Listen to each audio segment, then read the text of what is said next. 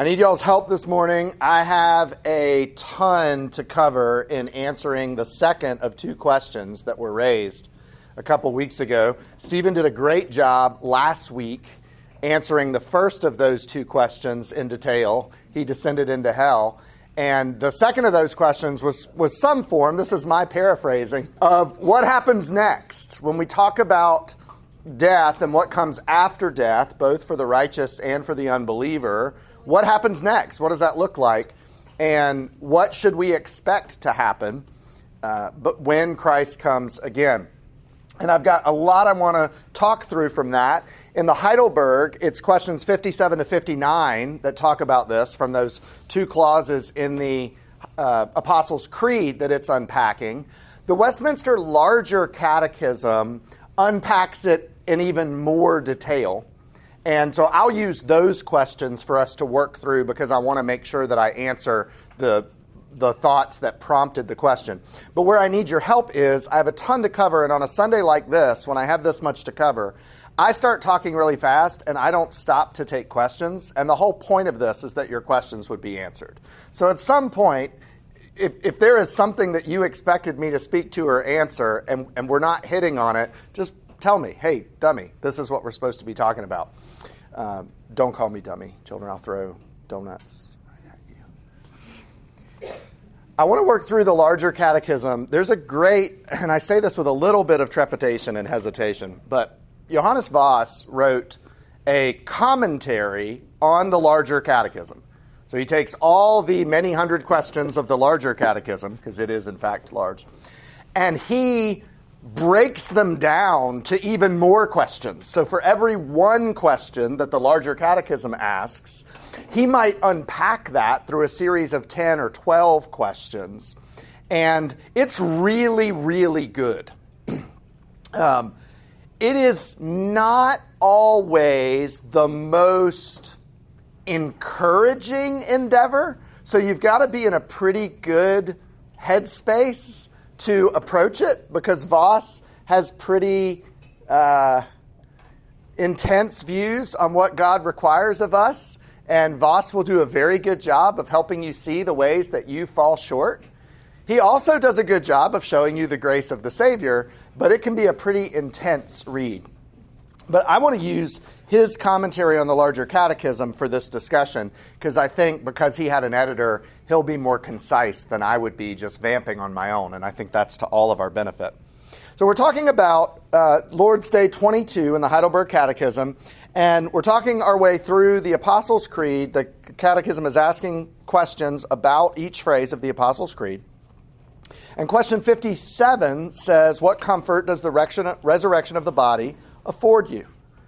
Answer, that not only my soul after this life shall immediately be taken up to Christ its head, but also that this my body, raised by the power of Christ, shall again be united with my soul and made like unto the glorious body of Christ. Question 58, what comfort do you derive from the article of the life everlasting? Answer, that, since I now feel in my heart the beginning of eternal joy, after this life I shall possess perfect bliss, such as eye has not seen nor ear heard, neither has entered into the heart of man, therein to praise God forever. And then question 59, but what does it profit you now that you believe all this? That I am righteous in Christ before God and an heir to eternal life. In the Larger Catechism, we're going to unpack many of the phrases and concepts that the Heidelberg just used in those questions and answers, and hopefully we'll come out of it with a little bit more well-rounded perspective on what's going to happen. So in the Westminster Larger Catechism, this starts in question 86. I just want to read you this question. The answer is a little bit long, but I think this is a helpful one. What is the communion in glory with Christ which the members of the invisible church enjoy immediately after death? So let's pause there and make sure we understand the question. What is the communion in glory with Christ? So when we say the life everlasting, that we will be with Christ in glory, what is that? And who enjoys it? Well, who enjoys it is the members of the invisible church. What's the difference between the visible and the invisible church? One of them is filled with ghosts. One you can see and one you cannot. Circle gets the square, everybody. Everybody clap for Jay. All right? One you can see and one you cannot. What's the visible church? Everyone who has professed faith in Christ and been baptized in the name of God the Father, God the Son, and God the Spirit. Anyone who is a member of the visible church of Christ, are they automatically a member of the invisible church of Christ? No. Well, that sounds mean. How do we know that's true? Well, what does the Bible say about sons of Abraham? If you were born a Jew 2 centuries before Christ, and you were circumcised, and you were taught the law, what were you definitely a member of? Israel, the visible church. You were in. You had the mark of the covenant. You were a participant in the covenant community. You belonged to the people of God. You were a member of the visible church. And every one of them actually trusted in God by faith, just like their father Abraham did, right? No. You read the book of Judges? It's rough. Okay? No, they didn't. There were plenty who, though they bore the mark of the covenant, they didn't actually believe. They were sons of Abraham by genetics, but they were not sons of Abraham by faith. And so they were not members of the invisible church. Well, does that help us figure out what the invisible church is? What's the invisible church? Everyone who actually believes. Now, last time I drew a Venn diagram, you guys mocked me for my overlapping circles. So I'm just going to let you visualize your own statistically accurate Venn diagram at this point. Are there people in the visible church membership, baptism, who do not belong to the invisible church? They don't actually believe in Christ by faith. Yes. So the circle that is the invisible church, the circle that is the visible church has some portion of it that does not include invisible people. There are church members who do not actually believe in Christ by faith. Is the opposite true? Are there people who genuinely trust in Christ for salvation and yet do so without the mark of the covenant and without membership in a church? Yes. But not very much, right? That's what church history has said for thousands of years. Even in the Old Testament, where we talk about there being this huge distinction between Jew and Gentile, there are converts in the Old Testament, aren't there? And they don't just say, hey, really glad you have faith in Yahweh now. You keep doing your thing your way with faith in Yahweh because you're not a Jew, and it'll be okay. It'll be a wash in the end. God will be okay. No, it's you convert to Judaism. Right? You bear the mark of the covenant community and you live within the visible covenant community. So is it possible to be in one and not the other? Absolutely. It's not normally the case that someone trusts in God by faith and says, but I want nothing to do with the covenant community. That's a really difficult thing to reconcile. But it happens all the time that people bear the mark of the covenant and people participate in the visible life of the church and do not actually have faith. And at some point, something will happen and they will walk away. Their true allegiance. They're in a part of the world that doesn't have a church.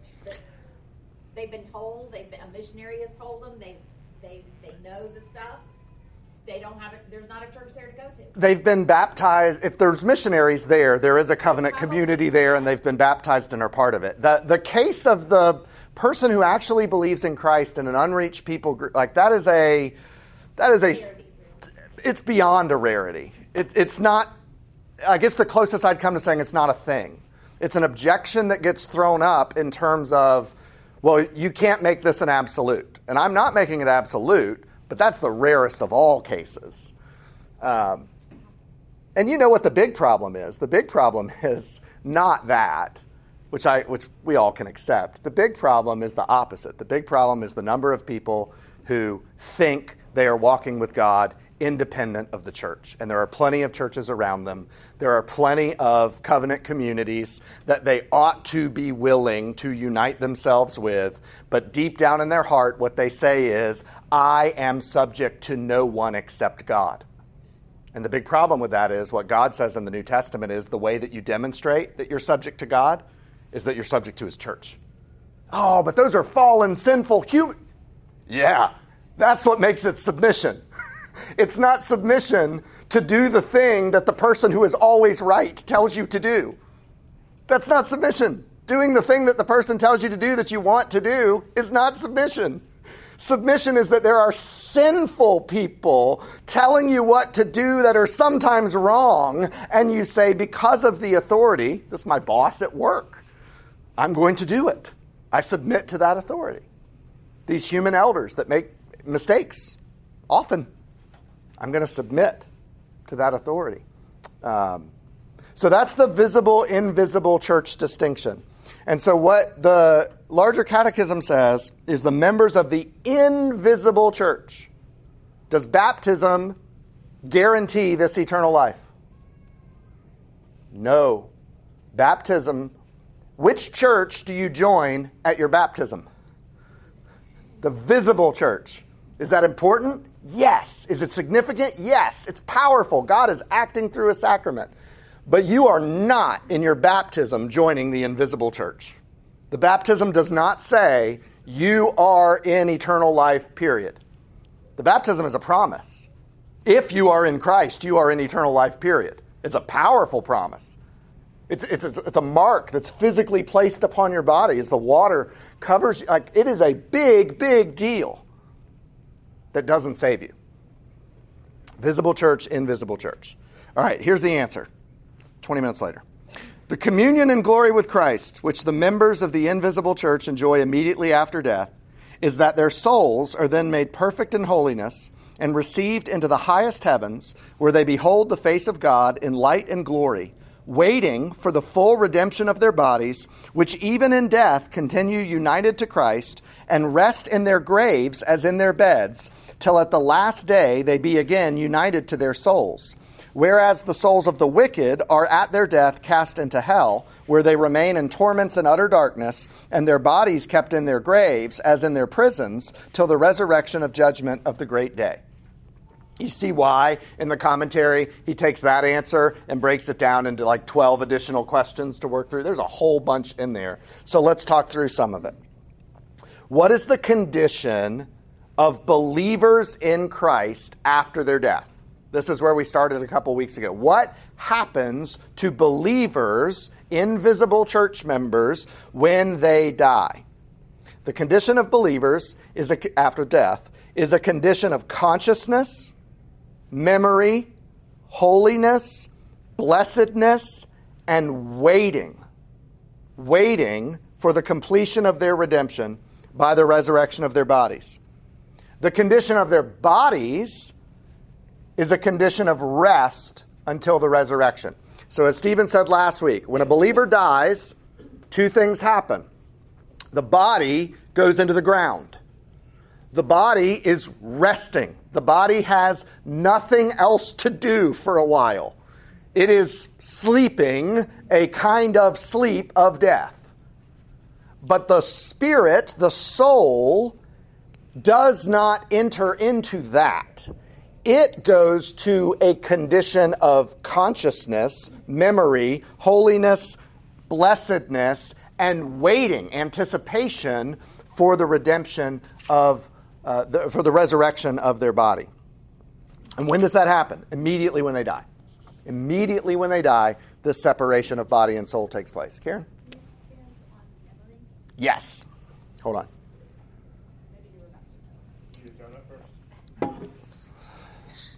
Love this. Love this. I will answer it, and if I don't answer it, ask me again. All right. Let's talk about those words. Let's talk about holiness first. What does it mean that our souls, immediately after death, pass into perfect holiness? What does that mean? We will never again fall short morally. We will never suffer temptation. We will never give in to temptation or fall into any sin. That moral perfection, perfect holiness, will belong to us upon our death. What is the blessedness? When it says we enter into blessedness immediately, what is that blessedness? Scripture actually tells us this one. That's a feeling. You got it. Why the peace? We will behold God. We will actually behold God. So I imagine it, careful here, imagining things like this.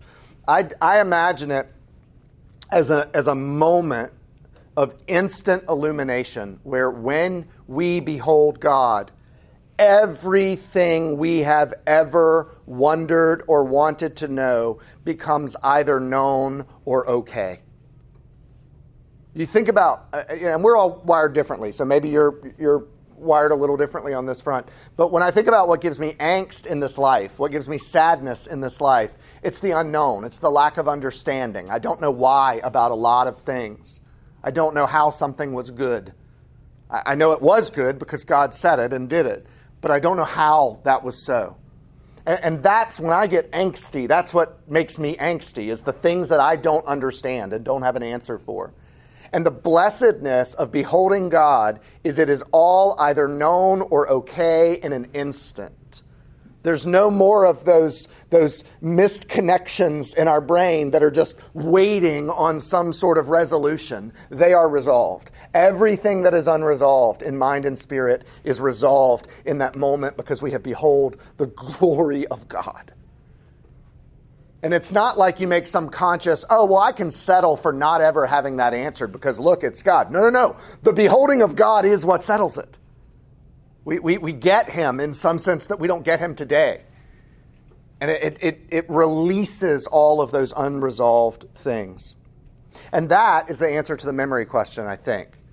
The reason why they put memory in there is they want to make sure we understand that it's not that we enter into some sort of different existence where we have no recollection of the person that we were in this life or this earth, or that we have no recollection of who God is or why we're there. It is we carry the consciousness that we have into that eternal life, and yet we do so where everything is resolved. Where there is no temptation, there is no sin, there is no noetic, mind brokenness. Our propensity because of the fall that we just misinterpret and misunderstand things and we get things wrong. We don't even reason correctly. Everything is put back in order in our ability to know and to think. And those resolutions make things today that are unfathomable to us, that they could be understood, much less that they could be good. And it makes them so. That's what it means by memory. Where is heaven? I love the way Voss can be a little bit of a smart aleck. So in several of his answers, he says, the Bible has no interest in satisfying your curiosity on this matter. That really is his answer at one place. However, what's really important to us and the larger catechism that we understand about heaven is that it is a place. It's a place where God's glory is specially manifested, and it's a place where Jesus Christ himself, in his glorified human nature, now lives. This is where Jesus, the risen Jesus, in his glorified state, is now present. So it's a place, at least in that sense of place, and it is a place that we will go at this time. Is the condition of the souls of believers after their death the highest and most blessed condition they are destined to enjoy? All right, what's that fancy question mean? When we die, we go to heaven, and this question asks, is heaven as good as it gets? When our bodies and our soul are separated, body goes to the ground, soul goes to heaven, is that the most blessedness we'll ever have? And the answer is no. While the condition of the souls of believers after their death is a condition of perfect holiness, still it is not the highest and most blessed condition they are destined to enjoy. The enjoyment of supreme blessedness must wait until the resurrection of the body at the last day. Therefore, the Bible represents the souls of believers in heaven as patiently waiting for the resurrection. So here we're waiting in a sense of longing for relief. Come, Lord Jesus, right? Get us out of this. And by this, I don't just mean all y'all, I mean all me.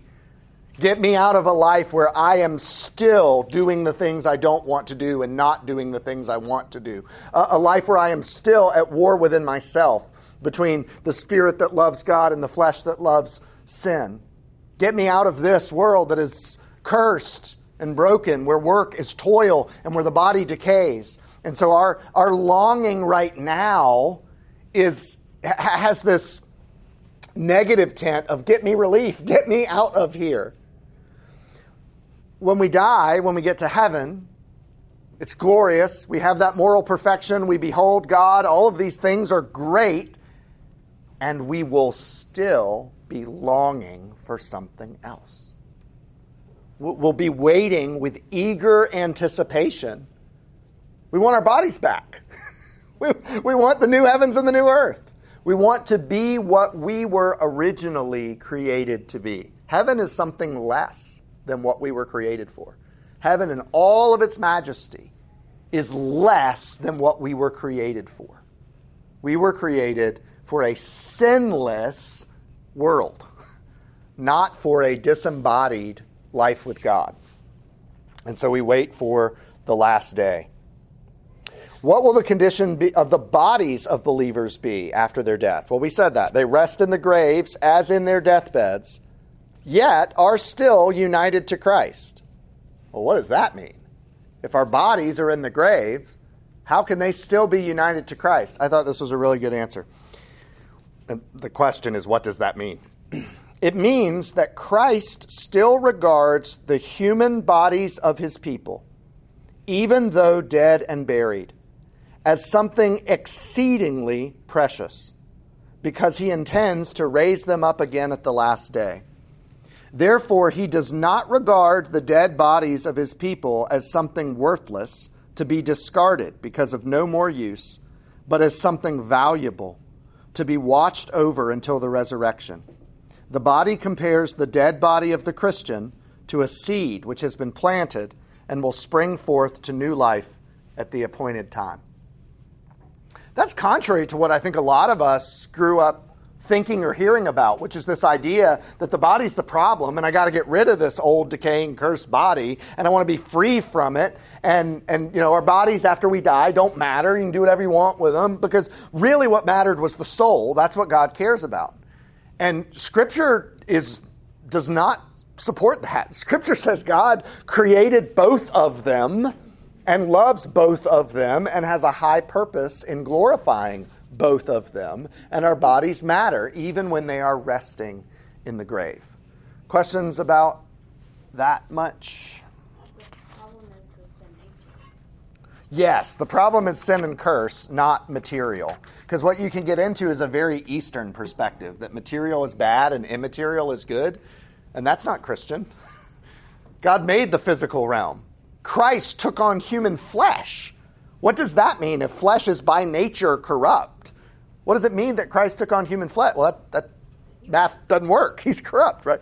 No, the Scriptures have a very high view of soul and body. All right, and this is dangerous. And we should share that. We should share that in every way. We should share it during our lives, and we should share it when we contemplate death. Dishonoring the body or having no regard for the body that God has given us is not a godly approach to the bodies that we have. Christians can agree to disagree over some practical implications of what does that mean. Whether it's okay to do this thing or that thing with your body. Fine, we can have those discussions. But let's at least all agree that we should honor God with our bodies and honor our bodies because we honor God. Does that make sense? Is a dead body still a temple of the Spirit? Yes, because it's united to Christ. That's a great question. I'm thankful that found an answer by the That's why Spirit. we have Jake. So when the body fully decays for the physical resurrection, is it just going to kind of be remade with the cells around, or is it not as scientific as I'm? I don't know the how. I mean, it may be as scientific as you're thinking, right? It very well could be. He made the first man out of the ground. I don't know the how. It doesn't say. And that's why we, and you're not doing this, I'm going off on a rabbit trail now. That's why we don't want to get hung up on the things like, yeah, but what about the people who burn up in a fire? Okay, what about them? Well, so then that's, but that's an interesting question, right? Is cremation in terms of what can God do with that body is absolutely no different from somebody who burns up in a fire or somebody who's buried at sea. We have no reservation that God can reassemble and raise that body. But should we cremate?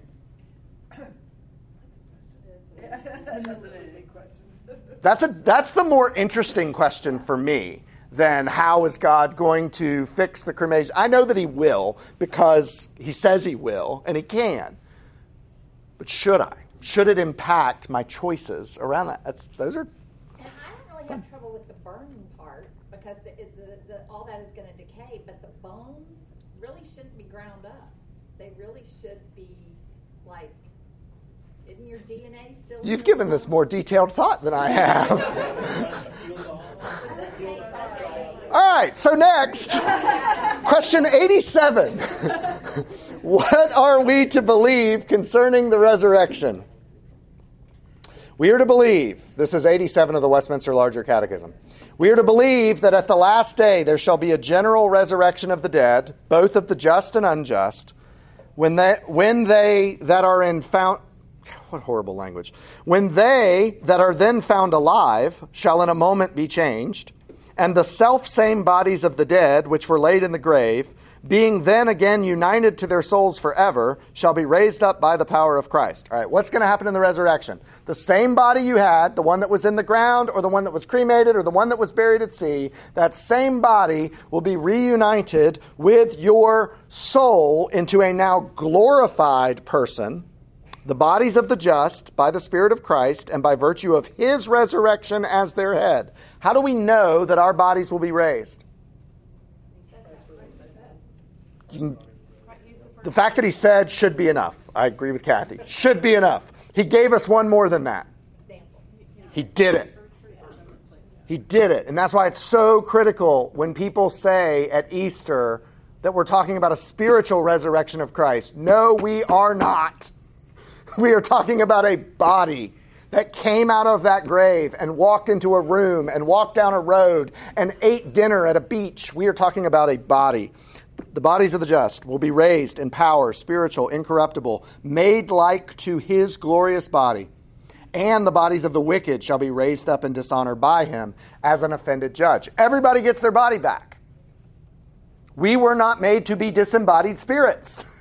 Righteous or unrighteous, we were not made to be disembodied spirits. This is the biggest problem with the Hallmark version of heaven, where when you die, or certainly when children die, what happens to them? They turn into angels. Oh, that's how angels are made. No, it's not. Angels are made because God decides to create an angel, not because a human dies. We all get our bodies back, righteous and unrighteous. Yes, if you take Stephen's interpretation that after, the answer is yes, no matter what. Now I will explain, given on Stephen's interpretation, which is if you think about life after death, the righteous are going to Abraham's bosom, what we call heaven. The unrighteous are going to Hades, a hell-like place that's their disembodied version as well. That's the holding tank for everyone while our bodies await the resurrection. And then we're reunited, body and spirit, at this day of judgment. Is it more graceful that they get their bodies back, or is it greater punishment?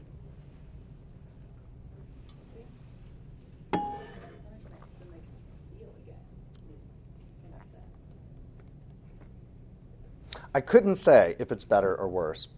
I would only say that there's no alternative, because it's what we were always made to be. It is an interesting question. There are certainly ways where we would think yeah, that's worse. But it is what they were made to be. So what do we say then about this judgment? What should our attitude be about the day of Christ's coming? Come, Lord Jesus.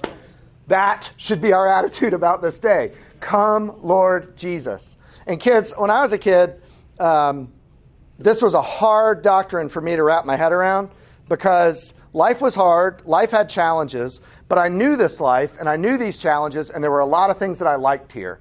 And I used to think, why would I want to give up all the things that I like here and all the people that I love here so that I can go be an angel playing a harp on a cloud? And then I found out, all right, the angel harp cloud thing, that's not it either. But I still didn't long for heaven. I had things I wanted to do in this life that I hadn't done yet, and it was very difficult to long for heaven. So I would find myself praying things like, oh, Lord Jesus, come back later. Come back after I've had time to do all these other things that I want to accomplish. And even sometimes as adults, we can do some of that. And as parents, we think, oh, I'd really like to experience this with my child as an adult. And all I can tell you is you are settling for mud pies instead of a beach vacation with your Savior. You will lack for nothing. You will miss nothing. Nothing will seem like a compromise. Nothing will seem like a bad trade. You, every single moment of every single day, will experience new and additional blessedness of what it means to be in the presence of God. And I can't tell you what that looks like because Scripture doesn't tell me. It just tells me over and over and over again that it can't be any other way because of who God is. I have a question about, what about the people who are still alive for the second judgment? We will get there in just a second. Yep. Will there be more than one resurrection? No. Next question. Remember how I said at the beginning of this class, all these creeds and catechisms are a product of their time. And sort of what are they arguing against? And when you're dealing with Heidelberg and you have these real clashes between Catholicism and Protestantism, you can see that in the writing and sort of how they answer things.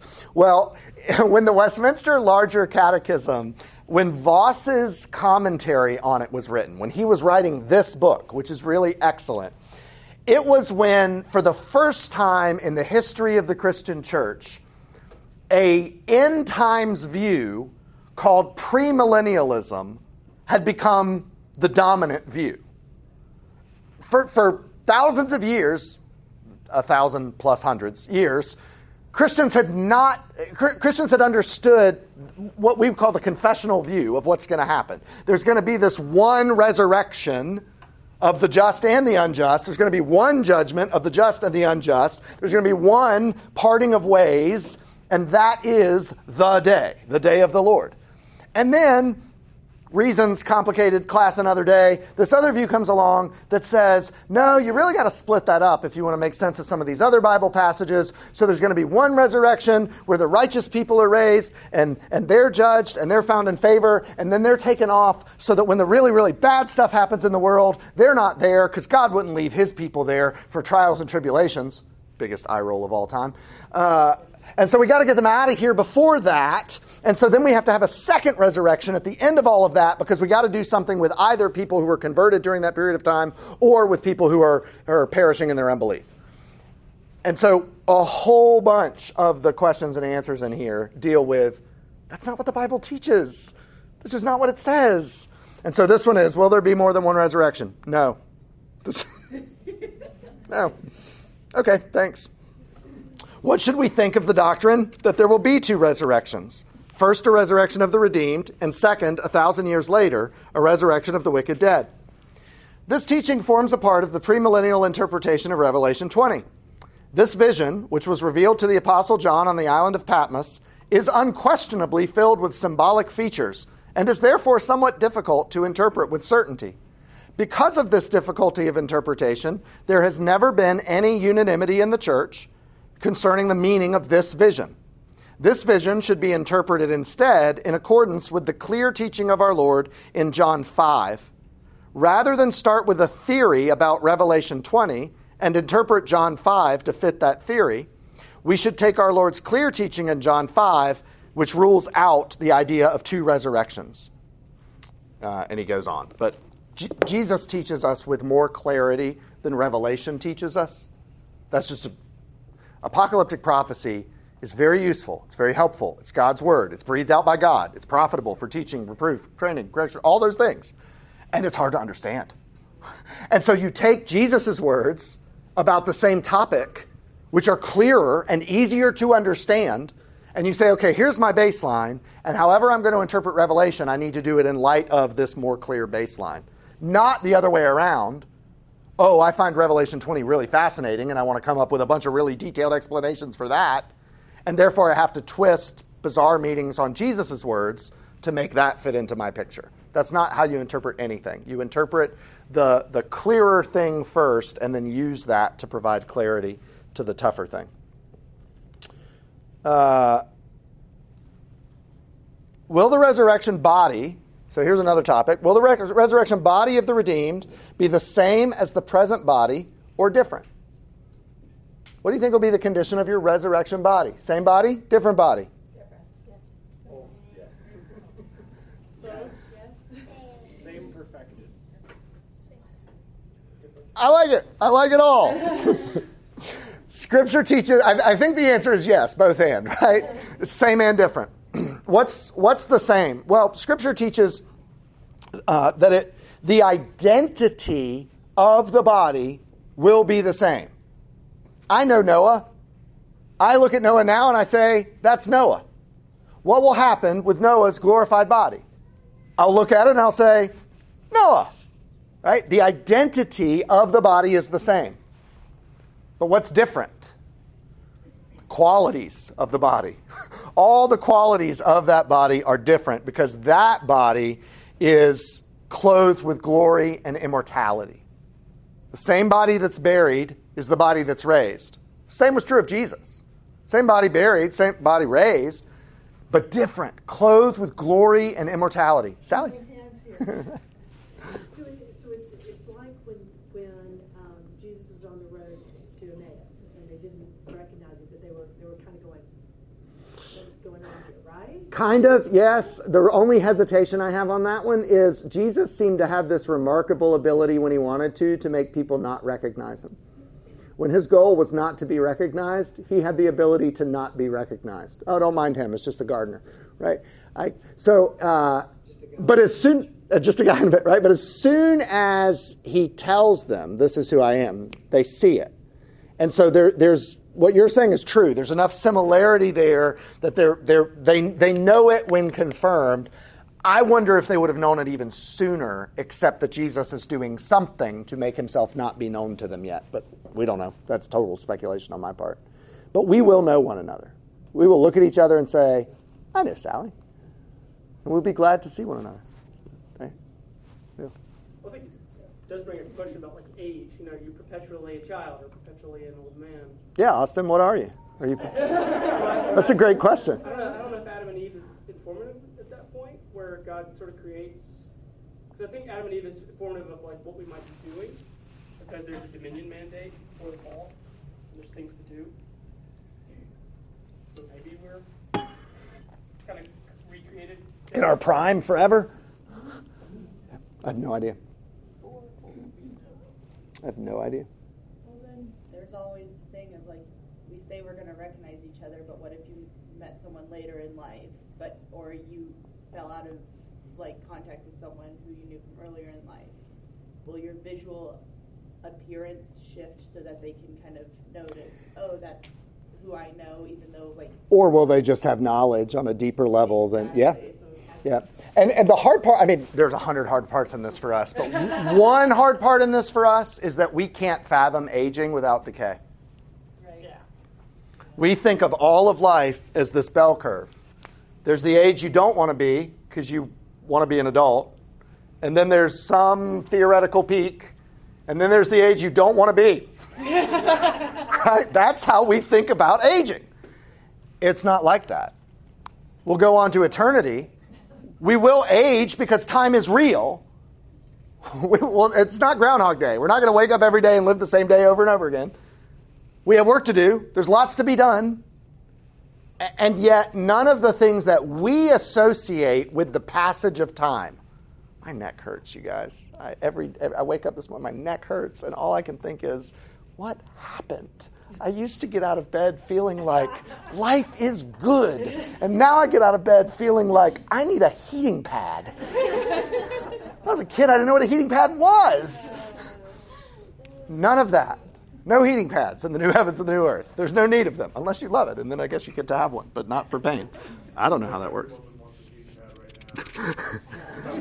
Is it cold in here? Yeah, that's on 72, sorry. Good questions about the body. All right, let me get this last section knocked out. What immediately follows the resurrection? So what happens after that? Raised, bodies united, here we are. We are now re-embodied spirits. How soon after the resurrection of the dead will the judgment take place? Immediately. And there's plenty of scriptures. John 5 is a good one to go where you get better understanding of that. So it sounds like, if that's true, there's this return of Christ in glory, there's a resurrection, and then it's too late to prepare for anything at that point. Too late. When you see Christ coming on the clouds, whatever that means, when you see Christ coming on the clouds, too late to change your mind. So what does that mean now for how our attitude should be concerning the judgment? What should our attitude be concerning this judgment? Repent early and often. Early and often. Repent early and often. Realizing the certainty of the judgment and our own ignorance of the time, we should make adequate preparation so that when the judgment day comes, we will be ready for it. The person who is not saved should prepare, first of all, by repenting of sin and believing on Christ as Savior. The Christian should prepare by daily seriousness and faithfulness in the Christian life. He should watch, pray, and be ever ready for the coming of the Lord. Is it possible that this could happen in our lifetime? Yes! What do we think of anyone who thinks they know when Christ is coming? They don't want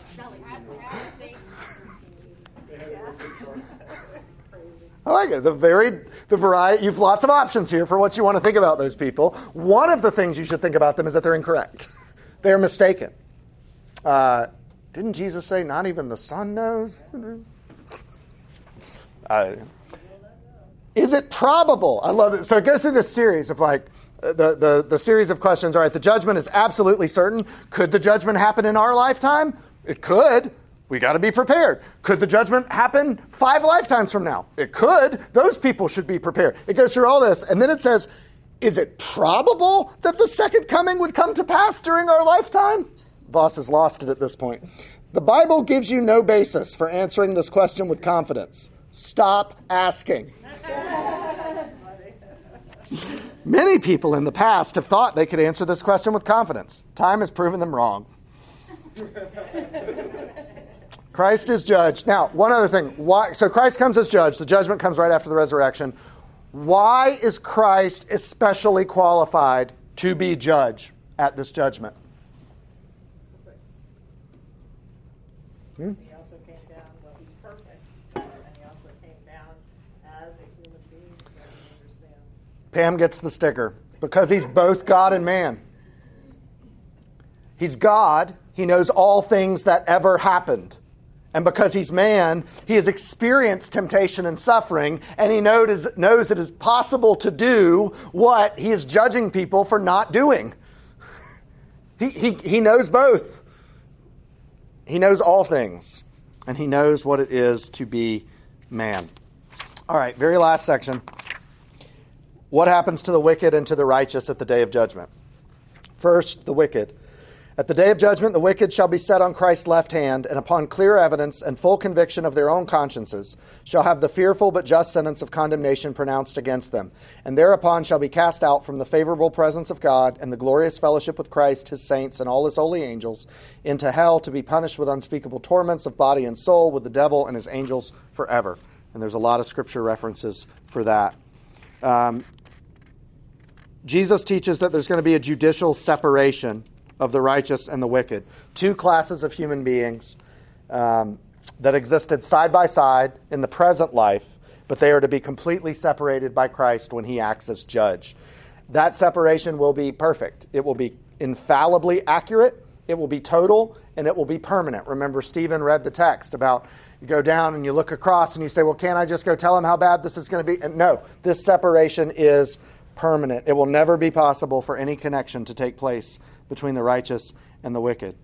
They are completely isolated. Some questions we should ask about this. Is God sending them to hell?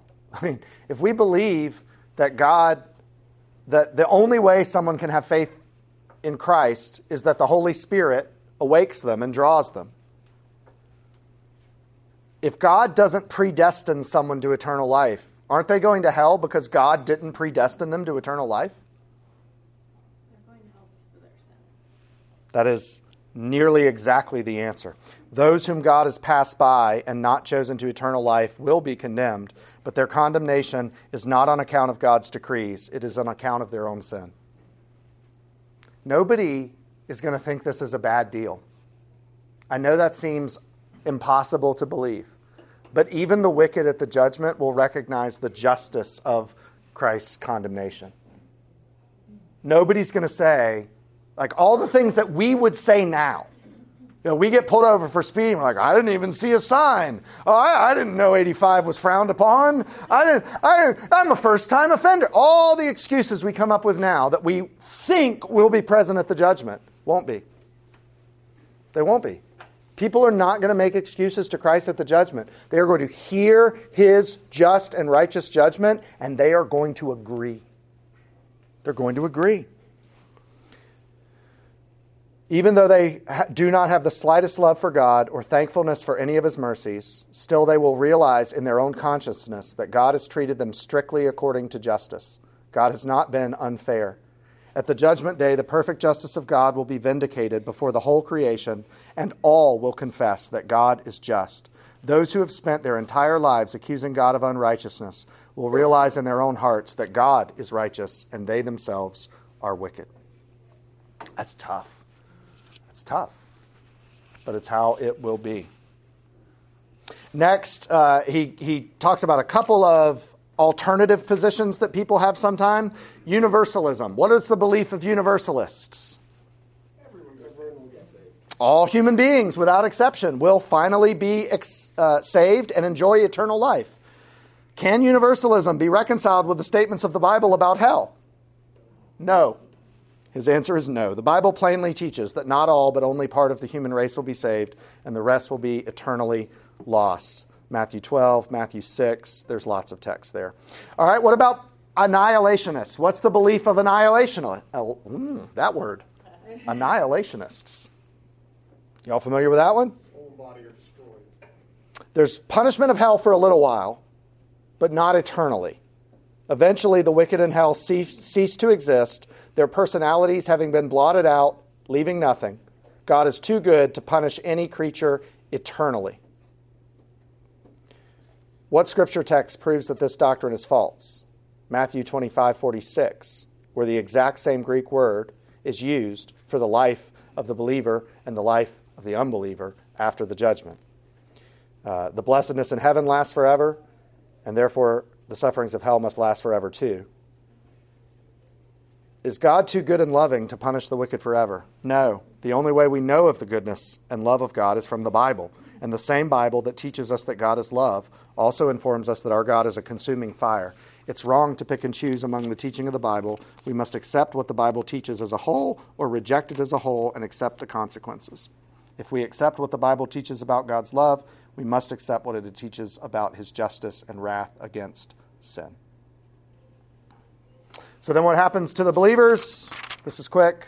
At the day of judgment, the righteous, being caught up in Christ in the clouds, shall be set on his right hand, and they are openly acknowledged and acquitted, shall join with him in the judging of reprobate angels and men, and shall be received into heaven, where they shall be fully and forever freed from all sin and misery, filled with inconceivable joy, made perfectly holy and happy, both in body and soul, in the company of innumerable saints and holy angels, but especially in the immediate vision and fruition of God the Father, our Lord Jesus Christ, and the Holy Spirit to all eternity. And this is the perfect and full communion which the members of the invisible church shall enjoy with Christ in glory at the resurrection and day of judgment. So again, those two classes of people, separated permanently, as Christ says, on his right and his left, and then openly now acknowledged and acquitted, being as declared that we are actually righteous because we are in Christ, because we are united with him in righteousness. And then that is perfect blessedness. We can't have it now. We can't have it now because we can't see Christ face to face now. We can't have it now because the world is cursed and we have the effects of the fall. We can't have it now because there's sinfulness that remains even in our own hearts. We can't have it now because we're surrounded by the wicked. There's all kinds of reasons why we can't have supreme blessedness now. And that's why we should be able to say, "Come, Lord Jesus," is our desire for that supreme blessedness should outweigh every other desire that we have. And then last, where will heaven be? The Bible does not satisfy your curiosity. It does teach that heaven is a place, John 14. Questions about that, Jake? What about differential rewards? Can't tell you. He asked that question because he knows this has been a struggle of mine for years. I can tell you what the Bible says is true. The Bible says that all of us, each of us, is perfectly righteous in Christ. The Bible tells us that there is no category of disappointment or comparative dissatisfaction in heavens or in the new heavens and the new earth. And the Bible says that the Lord sees all that we've done and that there are, for lack of a better term, there are rewards, there are additional blessings that flow forth from God for the righteousness that we did in this life. That's all I know. And I didn't ask because I struggle with yours, struggle with mine. Yeah. So works don't save you, but that works matter. Works matter a great deal, a great deal. And I hope we're coming out of the period of Christian history where we had to downplay works so much. It'll come back. It's always cyclical. And it was important that we downplay works because whatever happens when humans start to take works seriously is we start to save ourselves by works, or think we can. It's inevitable. We have works written on the human hearts, and every single time in church history that we get serious about walking in obedience with God, somewhere along the line, we fall off the other side of the horse and say, "And that's why God loves me." And that's not right. That's not right. But works matter a bunch. So much of the Bible is about walking with God. And darkness can't dwell with light. You can't walk a crooked path and be with God on his straight path. So if the goal is to be with God, united with Christ, life with God, you better believe that's going to be a life filled with good works. But the moment you take one of those works and you put it in the wrong place or in the wrong order, you've corrupted the whole thing.